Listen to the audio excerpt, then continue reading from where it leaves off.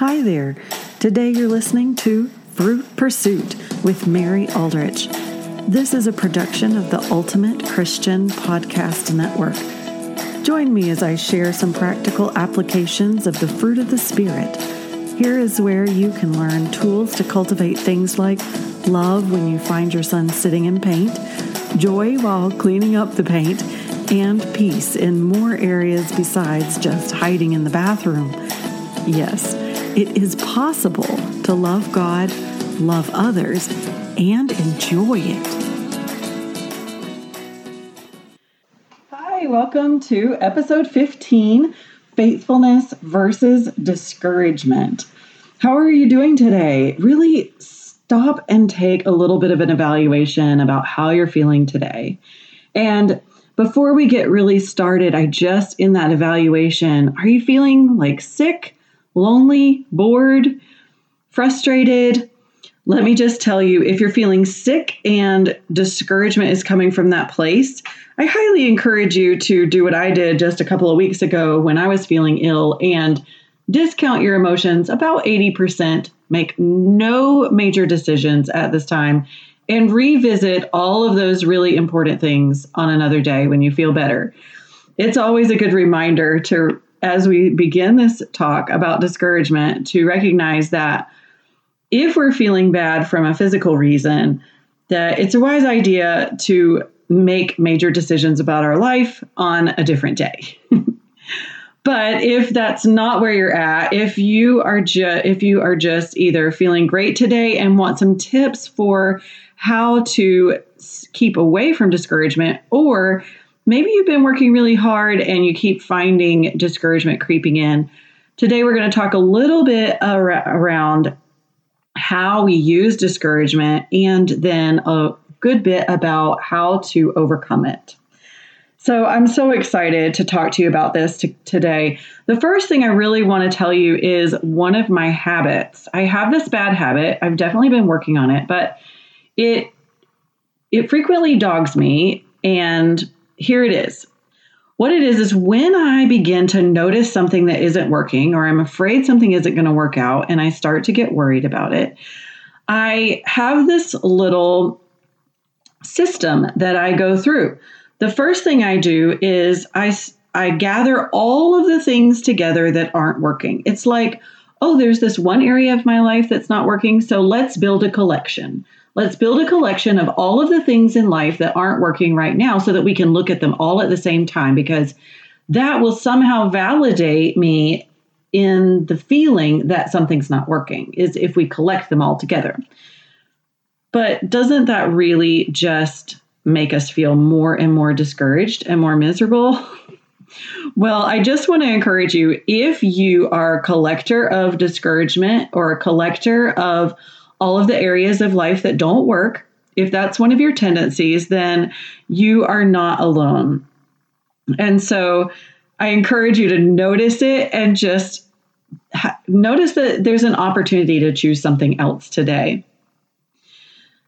Assuming, as we begin talking about discouragement, that we aren't dealing with something more serious like clinical depression or something that really needs more than just a mindset shift, I want to encourage you around a few different ways that we use discouragement, and then let's talk about how we can avoid it. So, is that discouragement can be a habit. You know, when my kids were little, they did all kinds of crazy things that I had to worry about. Like, they would run out of the house and steal cookies that other people had made, because we lived in a building where right next door to our apartment was a main kitchen where some of the women would bake fresh cookies every day, every other day, and we could smell them in our apartment. My children would run out there and steal cookies out of their pantry. And so I was always having to make sure that they were okay. We homeschooled, and as a result, when we would go on trips, those were times when we would be the most exposed to different germs. And as a result, for a number of years, our family frequently got the most sick on any type of vacation we went on. And I became very good at how fast can you change a grocery bag out of a sippy cup so that they can puke again. It really was a place of getting so familiar with crisis management that I began it was necessary in all of life in order to be able to live and have any kind of sanity, really. And it's part of just the process of having a lot of kids really young that can't really fend for themselves. Having one child or two children on a vacation and you need a children's medication, it's no big deal to run to CVS. But if you have 6 kids that are sick, you do not want to go to CVS pharmacy that many times. You just don't. You want to have it there on hand. Needing one Band-Aid from somebody, no big deal. Needing 18 Band-Aids from somebody, nobody carries the 18 Band-Aids except for us with large families with lots of little kids. That's who we have the 18 Band-Aids. So what happens is when we are in situations in our life that cause us to deal with situations and learn how to manage crises in a much more efficient way, it can create this sort of pattern of control, pattern of analyzing, pattern of planning, pattern of worry. And what happens is that discouragement can quickly become a habit. It's just a part of life that we do it this way on a regular basis. And so when it's not there, it simply just feels unfamiliar. So my first question is do you have a pattern of discouragement as a habit simply because maybe you've gone through some sort of trauma, or maybe you've gone through a very busy season of your life and you're just in the habit of trying to control the circumstances around you and always be looking out for what's not working? If so, I encourage you to just release it back to Jesus. Give him back some of that control and say, and practice this idea of it's okay to not be prepared for every second. It's okay that everything doesn't go exactly the way that it needs to go. That God is going to take care of us even if I don't have all of the Band-Aids. There's grocery stores around the hotel. We can buy what we need when we get there. It's not the end of the world. Some of these different things that we can release the control and put that back in his hands. I really encourage you to up your trust game in God. In conjunction with this, one of my favorite phrases is, the past is not evidence of all that is possible for the future. We have a tendency to feel like it hasn't worked up until now, and so therefore it won't work. And that's definitely a pattern that we can get into when we're in that habit of discouragement.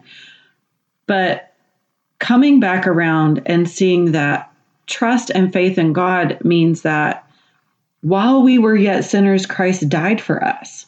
That means we have not only a past history of total failure, but we also have the projection of the future of total failure, except for God. And when Jesus steps in and he pays that price for our sins, the possibilities for the future completely transform, and it's something completely different. The possibilities have nothing to do with the way things have been up until this point. It has everything to do with what is available to us in the future. And that can really be applied in so many different ways. I think of even the practical example of Thomas Edison trying over 1,000 different ways to create a light bulb. His past failures of all of those 999 different experiences were not evidence of what was possible, because electricity and an actual functional light bulb were possible in spite of the fact that the only evidence he had so far was that it wouldn't work. And we can really apply that to our situations with our children, with our families, with our schedules, with our health. And let's jump out of that habit of discouragement and recognize that Jesus has made a way for our life to be victorious, to be abundant, to be joyful, in spite of anything that has gone on before. The second way that we sometimes use discouragement is that we worry over time. Now, it doesn't necessarily always, we don't notice it as a worry of time, but that's often what it is. If you'll remember in the Bible where it talks about the parable of the servants that got the talents, the master went away and he gave 3 servants different values of money. He gave one 10 talents, he gave one 5 talents, and he gave one 2 talents. And he told them to take good care of it until he got back. When he returned, you'll remember in the story that the one that had 10 talents invested and made 10 more. The one who had 5 did the same thing, doubled their investment. And then the one that had just a couple, he went and hid his because he didn't have very much. He didn't want to end up with none. He didn't want to waste it or not have it. And so he hid it and didn't use it at all. And when the master comes back, he praises the first 2 servants for taking good care and investing their talents. And he corrects the 3rd servant for squandering what he had. And in relationship to this worry over time, I noticed as I read that story in the Bible that I often would think, wait, there should be a 4th servant. Who's that 4th servant? Where's that 4th servant that got 7 talents and they went out and they invested it all, took that risk, and when the master comes back, they actually lost everything. And they were like, oh, I really did go out there and I tried to invest it and I did the best I could and I failed. And where is that servant? And often I would really resonate with this feeling of, what if I'm the 4th servant? What if I'm going out there and investing and in other people, in lives, in my children, in my business, in my church, in schooling? What if I invest in those areas and I don't get a return and the master comes back, I haven't gotten the investment, and all of a sudden, then what? There's not an answer for that servant. And I was talking to my sister one day about this particular parable and using this little analogy of what if there was a 4th servant? And she was so encouraging. She said, but I think the point is that there isn't a 4th servant. There are only 2 options in the kingdom of heaven. You either invest and it pays off, or you don't.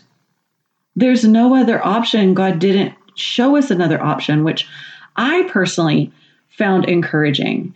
Because number one, what that says is, if I'm in the space of feeling like my investment hasn't come back yet, that I haven't really made back all the effort that I put in, or we haven't seen the reward on the other side, then clearly we aren't done with the story yet. We still have the time available to continue investing and doing the best we can to make wise use of our time and talents and money and energy and love in the lives of other people. And there's still time for that investment to pay off. And it will. We can believe that. So I was really encouraged that, oh yeah, it's just a matter of, it's not time for the master to come back. And so I can really, with courage, move forward and take the risks, make the investments, knowing that God lives up to his promises. He will make something good out of what we give him. There is no other option. Isn't that encouraging to your heart? The third way that we sometimes get into a stuck pattern of discouragement is by focusing on what ifs. What if it doesn't work out? What if I don't get there in time? What if I run out of money? What if I don't figure it out in time? What if that other person doesn't figure it out in time? What if all of my help ends up not being very useful? What if they ruin it right after I walk away? I tell you, when I was 40 years old and I moved back in with my parents with my 7 children and my husband who did not have a job, there were definitely a lot of what ifs days. I was wondering, is this going to turn out okay? What if we never find a job? What if we can never find a house that we like? What if we run out of money? It can feel so discouraging. I think also what pops in there is shame. Shame comes in and says, any normal, fully functional adult at 40 years old with 7 kids would be responsible enough to have their own house and job and car and money, and they wouldn't be living back in their parents' attic and basement and whatnot. That is the definition of a failure as an adult. And it causes us to believe and pay attention to lies about our situation. And that, in turn, that shame and believing those lies and really paying attention to them prohibits us from reaching out and asking for help. We get embarrassed and really put up a wall between us and the very people in the church and the community that could really help us and support us, that are longing to see us succeed and really share some of those vulnerable opportunities. I tell you, some of the most precious conversations I've had are with people who I have shared, I had to move back in with my parents, and the challenges and the blessing that both came from that experience has really been a testimony of God's glory. And getting past the shame and speaking out what was going on in spite of feeling embarrassed about it has really been a testimony of his goodness, of how God really has restored relationships in our family. And I don't regret it one bit. So I encourage you, if shame gets into your discouragement and you start to feel embarrassed about something, the remedy is to talk about it, tell somebody about it, because chances are you're believing some lies. And if you can get on the other side of that and recognize them for lies and have people that will support you, the discouragement will flee. So let's talk about, so those are the 3 ways that we end up getting stuck in discouragement. It can be a habit. It can be a worry over there's not enough time. And it can come from focusing on a lot of negative what ifs in our life. Let's talk a little bit around how to overcome that discouragement. The first one, we'll start at the end with the negative what ifs. Of course, we have just as much opportunity to focus on positive what ifs as we do to focus on the negative ones. It's such a great opportunity to do things like journal what you're feeling anxious about and frustrated with and the negative what ifs, but then turn around and look for those positive what ifs. What if it works? What if this is the day that they come to salvation? What if this particular method of trying this particular curriculum with this child actually succeeds, actually helps the light bulb turn on in their brain? What if this is the one that works? What if this next effort for my health is the one that changes everything and turns it all around? What if this is the thing that I end up being super consistent about? What if this next vulnerable conversation I have in this relationship is the one that really draws our hearts together? What if being willing to come back and have a conversation with my husband is the thing that helps us be more intimate in our relationship and be more connected and feel more love and respect from each other? You can look for those positive what ifs, find the joy in life by looking for the joy in life and the possibilities of where it's available in the future.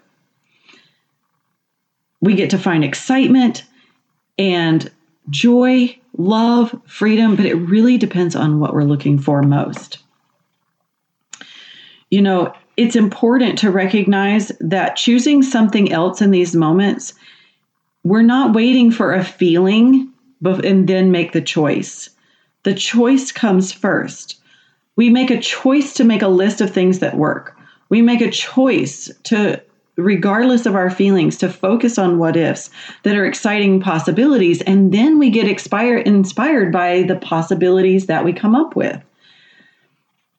The bonus is that the more often we choose what is supportive, the easier it will get to choose it.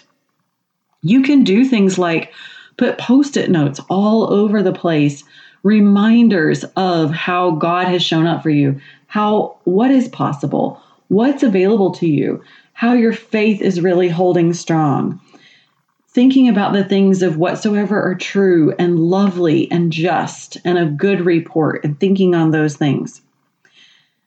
You know, often our feelings end up driving the train of how we feel like reality is. We feel bad, and therefore we feel like everything isn't working. But the truth is that God's abundance and the joy available doesn't disappear just because our circumstances change or just because our feelings change. His abundance, his joy, his love is all still available at every second of the day. And so we can look around and say, what feels expansive? What feels like believing in the abundance of Jesus? What feels like stepping into the faithfulness of God in my life? What feels like remembering what is possible with Jesus? The second thing we can do to overcome discouragement is we can turn those lies around to truth. Things like, I'm so tired and people don't listen to me. I'm not doing well enough yet in my health. I deserve what I get. I'm not smart enough. Maybe this punishment is for something I did. We can turn these things around to truth. And sometimes we'll try it and we'll be like, I'm not tired. I feel great. And the next thought we have is, that doesn't feel true at all. But let's just stop and think, how often do you loop lies in your head? How often do you have them on repeat of, I'm so tired, I'm so tired, I'm so tired, I'm so tired? We actually change our feelings by the lie that loops in our head. It's like a little circle we go around. We say it, so then we feel it, so then we believe it. So we say it, so we feel it, and then we believe it. But we can do the same with truth. I'm not tired. I have all the energy I need for today. People listen to me, and instead of people don't listen to me. My kids really are willing to obey. I am doing great in my health. I've come so far. I'm going to do so much better in the days ahead. I'm committed to this. The truth is that God makes this possible for me. I can believe him and trust him. I can stand in faith that he's going to see this through. He gives me the power to be consistent. He gives me the power to say no to temptation. He gives me the power to thrive and to be in joy. We can loop the truth in our minds just as easily as we loop the lies. It just takes building a new habit of that being okay, that it's really okay to loop that truth, and believing that our feelings will follow as we focus on it. In fact, I would be surprised if, as I'm saying these things on this podcast, if you aren't getting a little bit inspired yourself of believing of what is possible for you. What is possible in the strength of the Lord? What is possible in your faith? What is possible for your prayers to be answered? And as we remember the truth, it's inspiring, it's motivating. We want it more.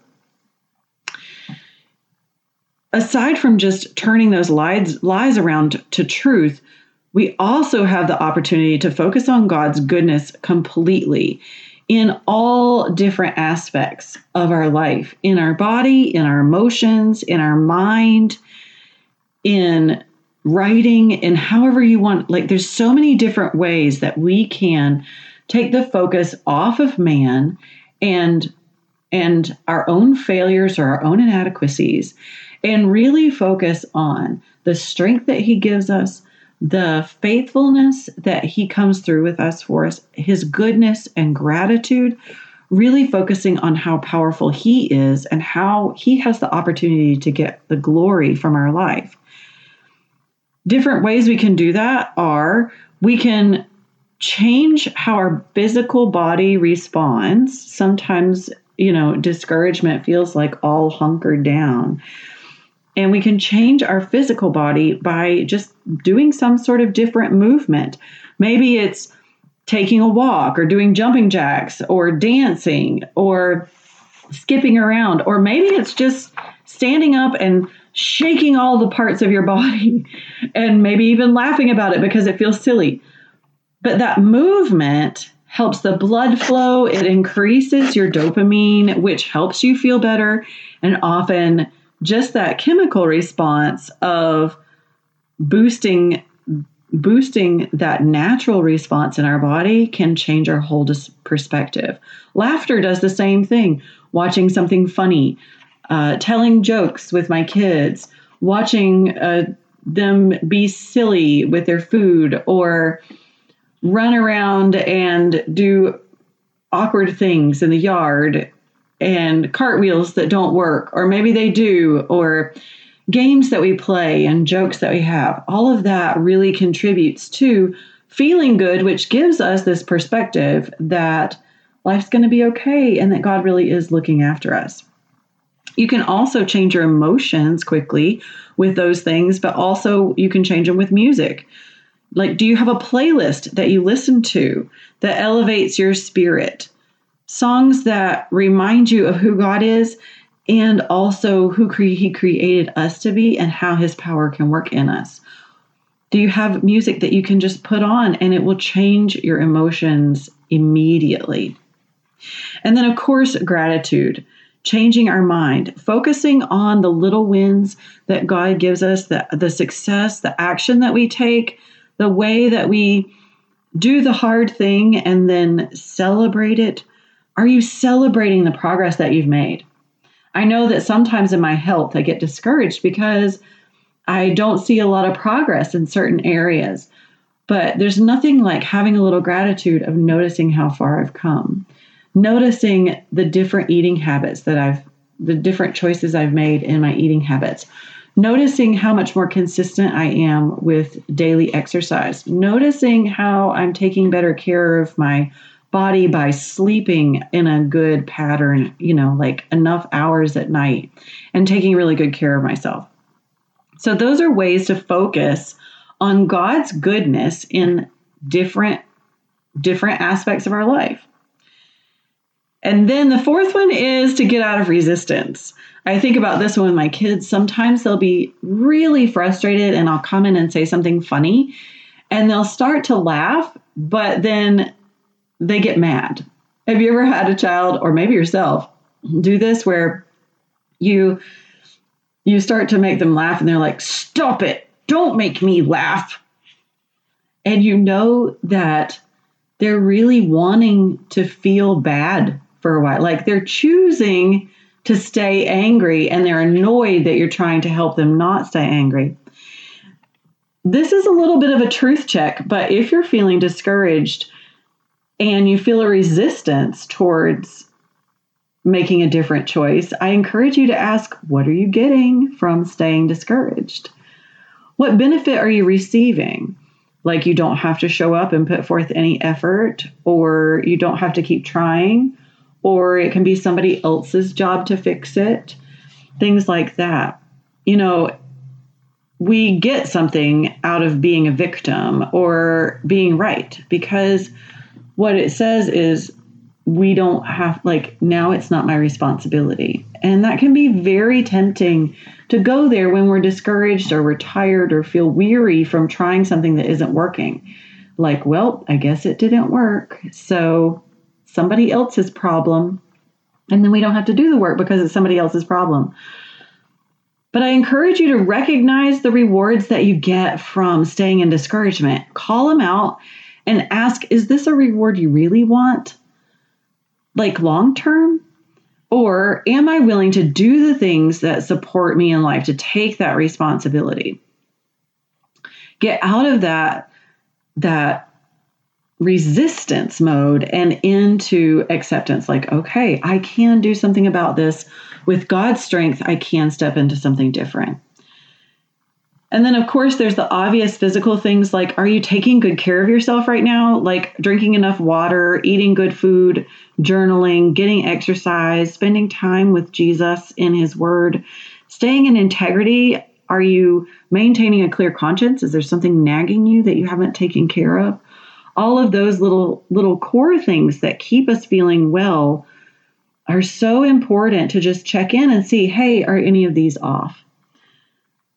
We, in the effort to overcome discouragement, we choose to give no place to doubt and fear. And as soon as we notice it, we say, not today. We give no place to things that haven't worked and the times that we've blown it. Because the past is not evidence of what is possible for our future. Because God has always worked things together for my good. He's always working things together for your good. I can trust him. You can trust him. The people that you have in your life that you are most concerned about, we can trust God for them. We can believe that God is looking after them just as much as he is taking care of us. We can stay focused on him because he is faithful. And therefore, we can be faithful and we can testify to his faithfulness and his work in us. So I hope that this talk about discouragement is really the most encouraging message that you will ever hear from discouragement. What one next step are you going to take today to knock discouragement out of the park and really focus back in on what is possible? I'll say it again. Your past is not evidence of what is possible for your future, thanks to Jesus Christ. I look forward to touching back in with you next week. We'll be on a new fruit. We'll go into love in this next month. I can't wait to explore that with you, especially around this holiday season. Take care. I'll see you next week. You've been listening to Fruit Pursuit with Mary Aldrich, a production of the Ultimate Christian Podcast Network. To hear more great ways of growing your mindset in the fruit of the Spirit, please subscribe. You can listen to other episodes and find additional resources at fruitpursuitpodcast.com. To learn more about Mary Aldrich and the coaching work she is so passionate about, visit maryaldrichcoaching.com. And by the way, what one next step are you taking today?